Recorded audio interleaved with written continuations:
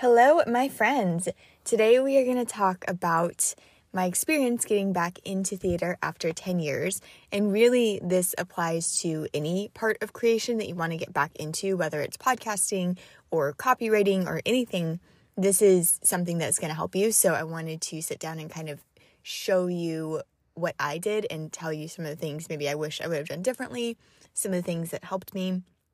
So I just wrapped up a play that we worked on for about 3 months. It was a short that was part of a series of other shorts, and it's called the Playwright Roundtable, and it's an organization in Central Florida, and basically they give a platform for playwrights in all different capacities. So this one was called Native Voices, and it was all from playwrights who are native to Florida. They're doing a Black History Month one next, so it's from all people of color, the next round of plays. So they highlight different playwrights, and so super cool organization. And we got to basically bring to life this short story that was called Your Wizard, Barry, not Harry, Barry. And so it was kind of like if Harry Potter would have happened, except Harry is now 33 and works in a fraud department. So he thinks that there's no way in hell this is actually a thing, so he's like calling bullshit on the wizard that comes in and says, "Hey, you're a wizard, come with me." So it's really funny. It was a cute little play, and it was like 7 or 8 minutes long. And I loved it. But like I said, this was my first production in 10 years. I've done all kinds of different acting, since I started in this last year, but never a play. And that's really where my roots are. That's where I grew up in. And so a lot of it felt very like coming home, but it took me a while to get there. And so I want to talk about 5 things that helped me in this process, and talk about maybe some things that I wish I would have done differently. And hopefully that's helpful for you as you are jumping back into something in creation or wanting to try something new even. So the first thing that I did was this opportunity came to me because someone who I work with in The Egos, which is a web series that I'm on, she was directing one of the plays. And so she sent out an email and was like, "Hey, everybody, there's this audition. You guys could come. It's a big group audition. And, come check it out and see if you're right for any of the parts." And so when I got that, I don't remember where I was, but I was out of town and I had to scramble to get my resume and my headshot together and submitted. And as I was doing that, I was like, okay, I'm going to go to this solely with the intent of experiencing the audition. I had zero expectation that I was going to get a callback or anything. I was like, I want to go do a group audition because I haven't in a while, a long, long time. And so I was like, I'm just going to go do the audition and do the audition, work on a monologue, which I hadn't done in a while, and get all my, my actor tools together and have the experience of the audition. So that was my whole expectation going into the process. And now that I look back, that was key for me.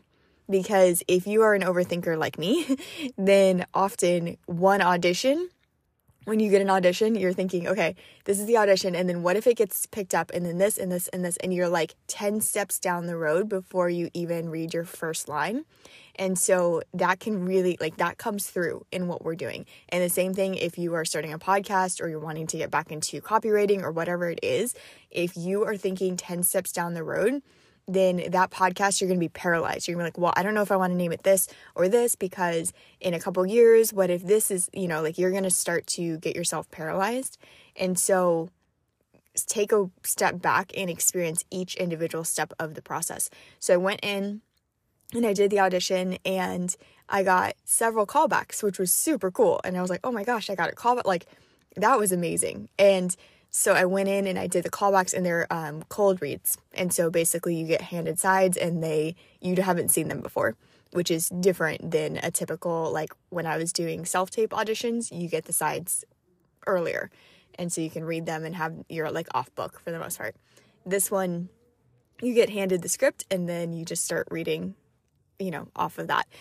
And so it was a really unique experience for me. This is I think pretty standard, but it was multiple different directors and multiple different people. And then you would just kind of get okay, you have a callback for this one. So you would go to that director and they would have, 2 or 3 people, and then they would cycle somebody out and send you to the next person, or they would keep you and cycle somebody in and have you read off of that person. So they're basically testing for you as the character and then like chemistry all at once, which is unique to theater, because in like if you were going to a TV show or something like that, that would happen over like a long period of time.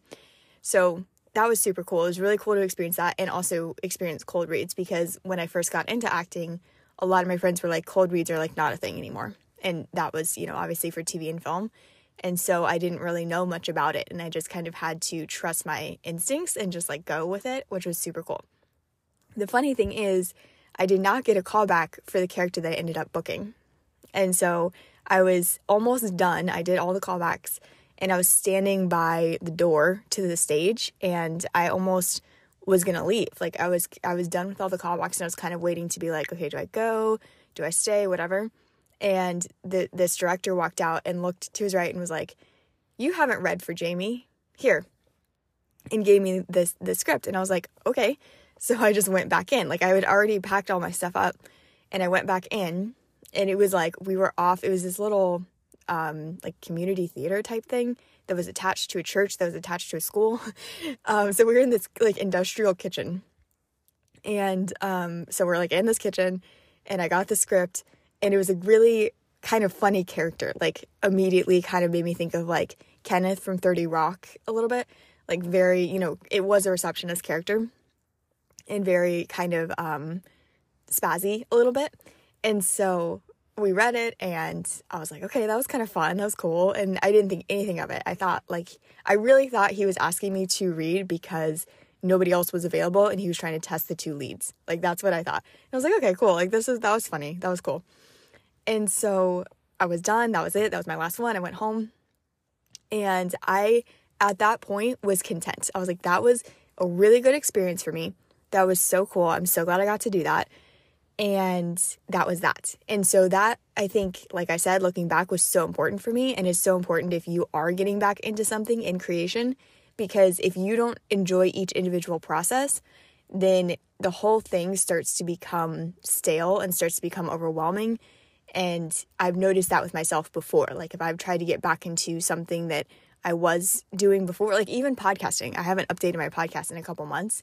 And if I was like trying to, formulate this huge plan and get everything all together, and what about this and what about that, it wouldn't have happened. Today, I am sitting in my car. I just got Starbucks, and I was like, I'm just going to pull out my phone and do a podcast. And I'm enjoying this process. And I think that's so important. It depends on your personality type, but I think that's so important for us as creators to just give ourselves room to enjoy each part of the experience, especially when it comes to acting. There's a lot of the process that's not super enjoyable, like waiting to hear back from auditions, sitting on set for hours, like whatever it is. There's some of the process that's just like not enjoyable. If we can find like the pockets of cool in all of that, it really gives us longevity in this. So that was super cool. The second thing that was really, really helpful for me was once I started, so I got the role. Like that night, I think he even texted me. Our Chuck was like the main person in the Playwright Roundtable. And he was like, hey, you got an offer for the role of Jamie. Do you want it? And I was like, of course I want it. Of course I want it. So that was super cool. So I got that, and then we started rehearsal pretty quickly. And so this was another big piece for me, was to not overthink it and allow discomfort. So as soon as I got it, I was like, oh, cool, that's awesome. Now I have to like remember how to do theater.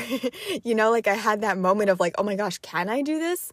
Now that I have it, like, can I do it? And so I had to, kind of remind myself that like I've done this for years, even though it's been a while, and kind of like go back to some of the stuff that I learned before, and not overthink the process. I think often us as creators, we create things, right? And so we want them to be a very specific way, and we want to make sure that it's an experience for our people, especially like I talk to a lot of entrepreneurs, and it's very like we want a specific customer experience for everybody who buys our course. We want a specific thing, which is awesome, and that's important. But if we start there, it's sometimes really hard to fill in the blanks. And so we have to go sometimes from the start first and say like, okay, I'm here. And then the very, very next step is for me to like get good at these lines. And the very, very next step is to then start to like move like Jamie and understand who this character is and how she moves. And then the next step is to understand like what her primary motive is. And the next step to go that direction instead of start and reverse engineer. I did that a lot in my business. I had coaches who tell me to reverse engineer. And it's really important in some capacities, but it also is really overwhelming, especially in the sense of creation, because you don't always know what the steps are going to be until they're the very next one. When you are creating something, it snowballs up. And so sometimes approaching it in an analytical way where you have like, you know, if you were doing something that was very data driven and not creative, you could do that. You could say like, okay, I want to make $100,000 a year. That's this much per month. That's this much per week. That means I need to sell this many units. Like you can back your way and reverse your way into that. But in a creation process, sometimes that's hard because you really are building on each piece and building on each thing that you're creating. And so don't put pressure on yourself to treat a creation project like this like your business. And so that's definitely a path that something that I've fallen into before. That I think has been really helpful for me to not do that. Thirdly, it was really, really helpful for me to embrace discomfort and allow discomfort. I think sometimes we think that if it's not comfortable or if there's something that's not like working out perfectly or is not logistically great, then, you know, we're doing something wrong. Because as entrepreneurs and creators, we've been told a lot like, you know, make sure that you're leveraging all of your time and make sure that, you know, you're dollar cost averaging all of this and you're doing all that. And that's really hard sometimes when you're a creator because you're doing things sometimes that don't always make sense.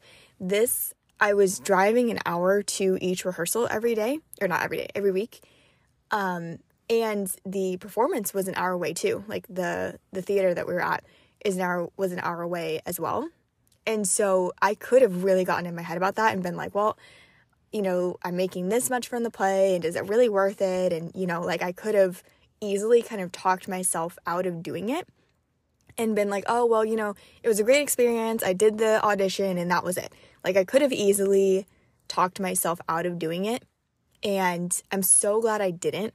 I'm so glad that I just allowed it to be somewhat quote unquote impractical. Like I just allowed myself to drive the distance and I allowed myself to do the things, you know, and that was so important in this because like I said, as entrepreneurs and as creators, it's like we have been given that advice to like leverage all of your time and be super strict with your schedule and all of these things. Like this is a lot of the stuff that I'm breaking now being more in a creator role.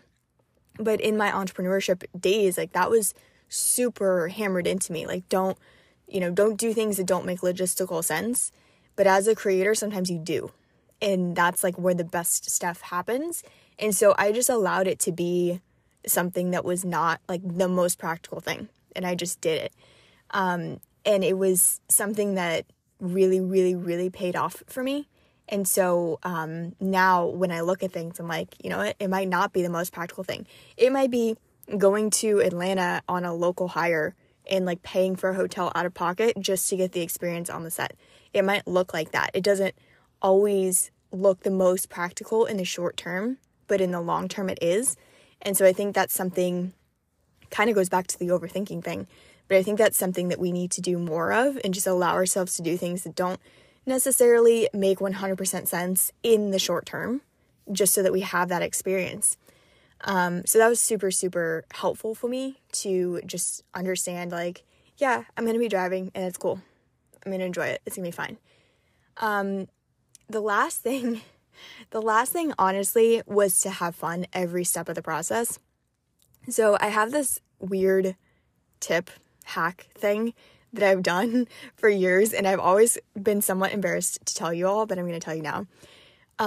If you are like me and you consume a lot of podcasts and a lot of like audiobooks and things, I'm an auditory learner. So like I pick up on the way that people say things and, you know, like I'll listen to interviews and I'll listen to audiobooks and podcasts and I feel like I can kind of hear that person in my head. It's probably also the copywriting in me. It's a combination of the two, but I feel like I can kind of hear those people in my head, whoever I'm like studying deeply. like Russell Brunson, whoever it is, you know?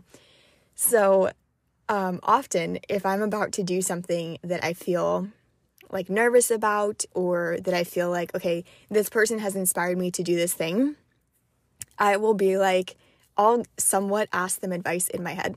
Like, what would this person say to me as I'm about to go do this? And so one of my favorite actors, like I have listened to a lot of his stuff and I've listened to a lot of his interviews, and I had that moment. I was like, what would he say in this moment? And immediately what I got back was, have fun. Like, that was immediately what I got back.